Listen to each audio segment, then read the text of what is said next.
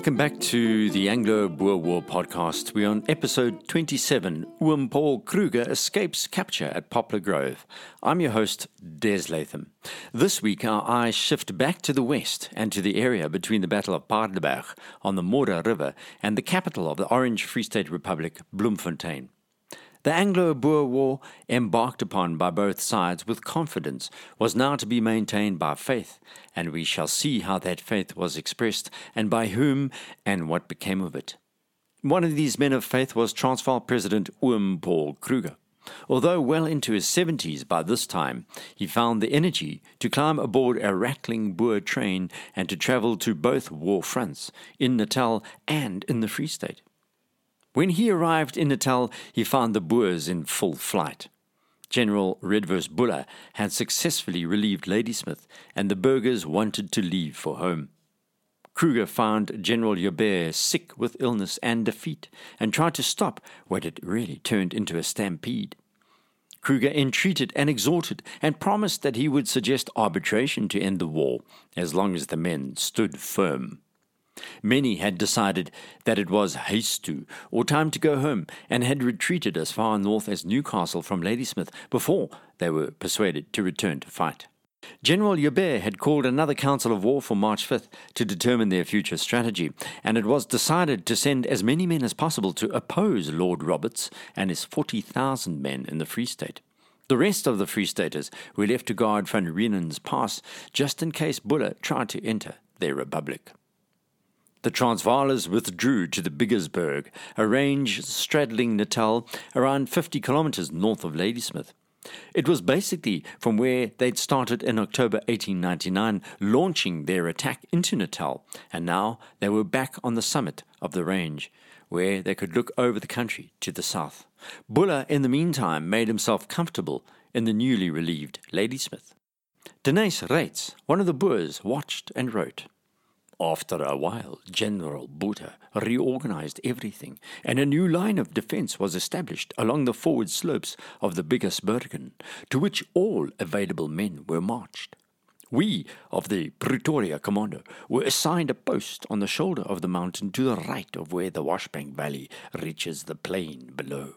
And here we lay amongst pleasant scenery, from which we looked over the wide sweep of country to the south, from which we had been driven, but we enjoyed the spell of peace and quiet after the turmoil of the past weeks." The English army was also resting. Far down on the plain, large camps were springing up, and Buller and his men stopped once more. The Boers would patrol quite close to these camps, and then spend their days hiding in the bush, watching the British troops exercising at a distance. The schoolgirl, Frida Schlossberg, who we've quoted since the start of this series, was quite aware of what was going on to the south. She had kept a running journal since the start of the war, and her unique view is always interesting to hear. In the second week of March 1900, she was living on a farm east of Pretoria called Balmoral, and she wrote in her journal that, "A few weeks ago, the Boers were laughing at the world, proud of their victories. But with the relief of Ladysmith and Kimberley, and the surrender of General Cronje at Paardeberg with 4,000 men, they have become depressed. The trains are still running, and we hear from father and my brothers. They sent us what post there is, and also the newspaper which now arrived 2 or 3 days late. Together we read of the sudden departure for Europe of a deputation consisting of Messrs. Fisher, Wolmerans, and Wessels. The reason for their departure is unknown." It was at that time that General Cronje was hustled off to the pier in Cape Town and boarded HMS Doris for his imprisonment at St. Helena, like Napoleon. Meanwhile, Paul Kruger had arrived in Bloemfontein to confer with President Steyn, the Orange Free State Republic President, on how to maneuver their way forward. Bloemfontein was a beautiful town, set up in a shallow depression with water nearby, courtesy of the Modder River, and a large outcrop called Observation Hill, which afforded defenders a view many kilometers distant in all directions. Kruger and Steyn were both convinced that if Bloemfontein fell to Lord Roberts and the British, then the morale of the folk would be inconsolable, and that would lead to defeat. Strategically important, Bloemfontein lies on the main railway line to the north, from Pretoria to Cape Town. Today, the main route south follows the railway line between Johannesburg and Pretoria and Cape Town, and in 1900 it was no different. Kruger knew that if he could somehow delay Roberts and cause him more casualties, the British would waver. What Kruger didn't fully understand was just how convinced the British were that they needed to deal a bloody blow to the uppity Boers. The Empire State was prepared to expend tens of thousands of men, if necessary, in order to subjugate the Boer nation. Kruger and Steyn were caught in the past. They believed if they could recreate the Battle of Joubert, then the British would sue for peace. What was against these two Boer leaders was what was happening in Europe. The British Empire was under pressure from all sides, and the Dutch and French were also taking sides against them. This meant that in order to convince their mortal foes in Europe that they were a real force to be reckoned with, they had to dispatch the tiny nations known as the Transvaal and Free State Republics. Kruger's mission was made more difficult by the action of the much-hated ZARPs, or the Zuid-Afrikaanse Polisie. They were a Johannesburg police unit. They had been instrumental in driving the tension in Johannesburg between Boer and Britain through their brutal treatment of English-speaking Uitlanders. Now they were wreaking havoc inside Bloemfontein itself. General de la Rey was ostensibly in charge of the ZARPs, but he had been ordered out of Bloemfontein following righteous and mutinous behavior by his troops who were drunken and disorderly, and in some cases had been helping themselves to fresh produce and other goods. We have travelled with General Christian de Wet during these podcasts, and he was set up now at Poplar Grove with 6,000 men between Paardeberg, where the Boers had seen General Cronje surrender with 4,000, and Bloemfontein itself. This was a last barricade against the British. Around 12,000 men would be available to Kruger and Steyn, counting the reinforcements now moving from Natal after the Boers had been forced away from Ladysmith. Kruger was aware too of the possibility of diplomacy. He now sent a proposal to the British government in his words, "In the sight of God, that all forces withdraw behind their own frontiers and the two republics should be accorded full independence." That took the British government off guard. While they pretended to consider the request, both Kruger and Lord Roberts were not idle. The Boer president addressed a large crowd in Bloemfontein in early March, then began a slow trip to the battlefront to address the troops. On the way, he stopped off at lagers of both civilians and commandos and repeated his message of continuing the fight for their freedom. It was the same message he'd delivered in Natal to General Louis Botha, and it went like this. "The moment you cease to hold firm and fight in the name of the Lord, then you have unbelief in you. And the moment unbelief is present, cowardice follows. And the moment that you turn your backs on the enemy, then there remains no place for us to see refuge. No, brethren, let us not bring all our posterity to destruction. Stand fast in faith and fight." Kruger also invoked Moses and the fight against Pharaoh, a biblical message for people of the Bible. But Kruger's biggest problem was that some of the members of the Burger Commando were not exactly the most God-fearing nation in the region. As our sources like Denise Reitz and Christian de Wet have outlined, many of those involved were mercenaries from Europe and elsewhere who were in it for money and adventure. Others were what we demean as poor whites, living in shacks on the edges of the cities of Pretoria, Johannesburg, and Bloemfontein, and eking out a living provided for by the Boer republics. As we have seen, honour was not foremost in the minds of some of these fighters. Witness de Wet's offhand comments at the various battles he's fought and his extreme dislike of some of his own comrades who are running away rather than standing and fighting, and you'll understand that Kruger's message was really focused on a small elite, the core of the Boer nation. These were the farmers and direct descendants of the voortrekkers, who could trace their bloodline all the way back to the first Dutch in the Cape in the 1600s, and the Huguenots who fled their persecutions in Europe. They were imbued with a sense of being a chosen people, and Kruger believed this emphatically. However, the reality had begun to dawn for many of the Boer supporters who believed that their days of fighting this British behemoth were limited. General Christian de Wet, in his book 3 Years' War, describes what happened next. Kruger eventually arrives at Poplar's Grove, or what he calls Motorrivierspoort, which is where the Boers had prepared to fight Lord Roberts's column heading eastwards to Bloemfontein. Kruger arrives at Poplar's Grove on the 7th of March, after his 180-kilometre journey from Bloemfontein by horse and wagon. That such an aging leader would travel all the way to the battlefront shows just how critical the situation was.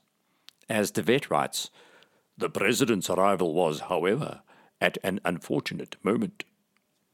Lord Roberts, apparently at this stage, had no idea that his arch-enemy was only a few miles away, and ordered his troops to attack Poplar Grove on the same day that Kruger arrived, March the 7th.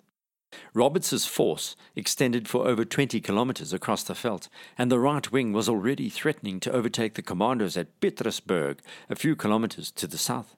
De Wet was forced to take immediate action and writes, "It did not seem possible for the old president even to outspan." Things were moving so quickly. But the horses were exhausted. They had pulled Kruger and his team across rain-soaked roads for nearly 30 kilometres on that day alone, and it was absolutely necessary to rest the beasts. Hardly had the harnesses been removed when a telegram arrived that the British force had in fact captured Pietersburg. And yet, in the moment of victory, still the British managed to almost snatch defeat from its jaws. Lord Roberts and his fellow officers were not in complete agreement about their approach. In the morning of March the 7th, there was the chance of making a momentous bag, one that would have overshadowed the capture of General Cronje and his 4,000. Oom Paul Kruger was an artillery shell away, and Lord Roberts appeared not to know.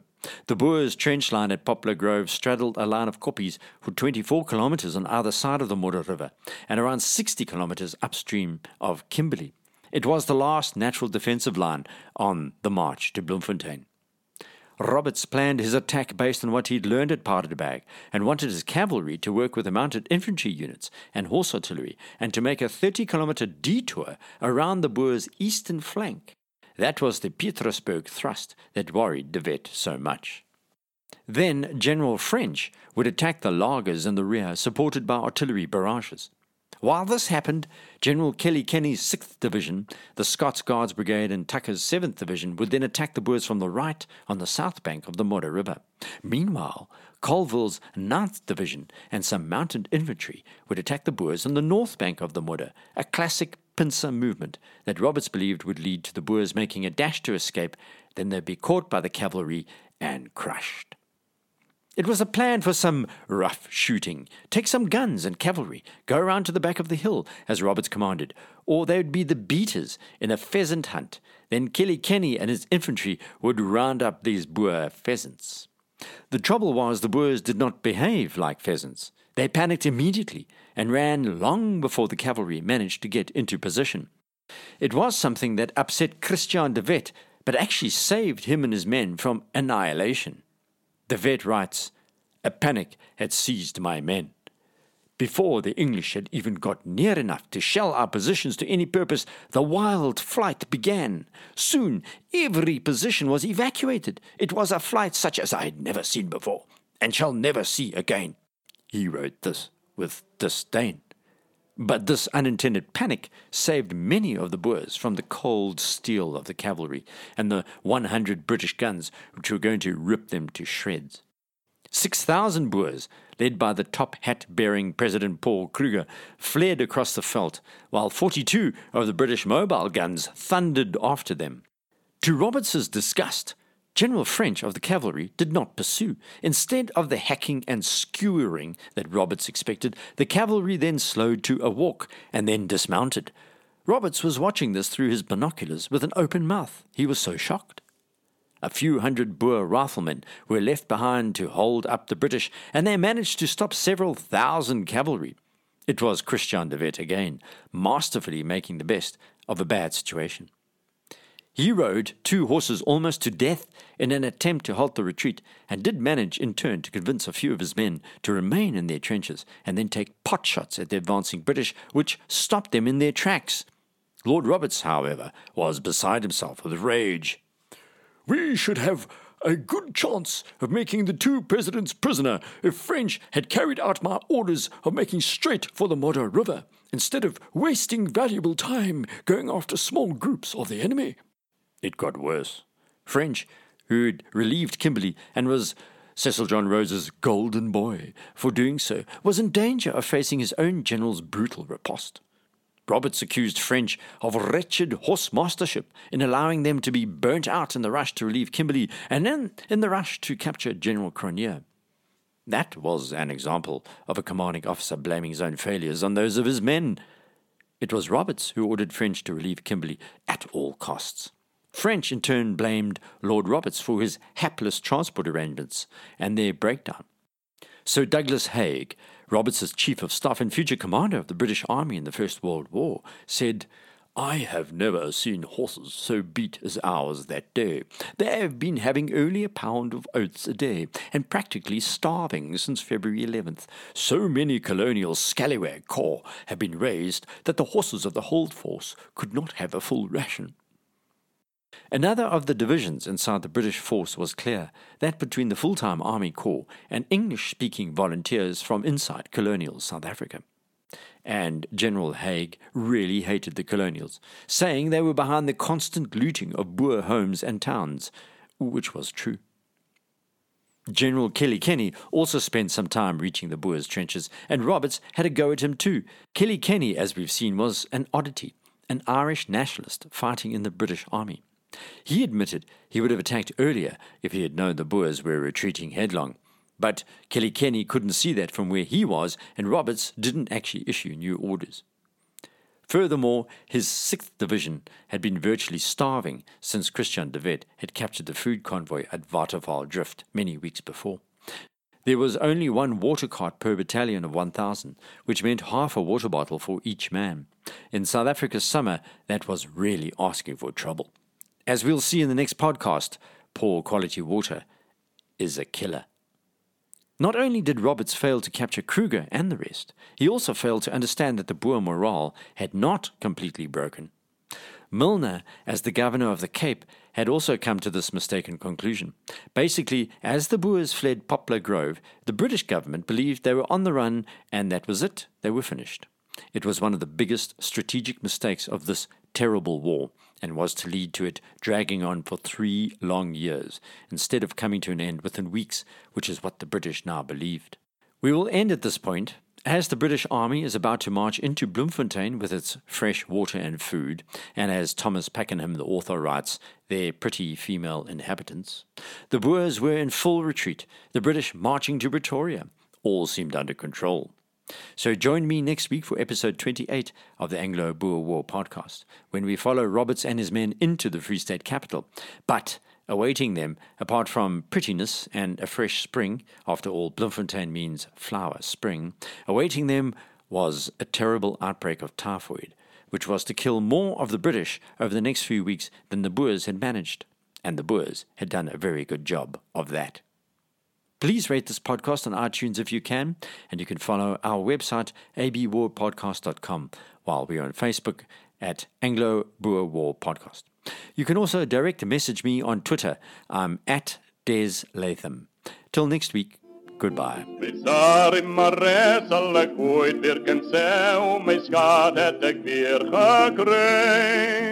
Een zonnergedal langs de mooierviefste wal, het zij voor oorlogsdagen blij.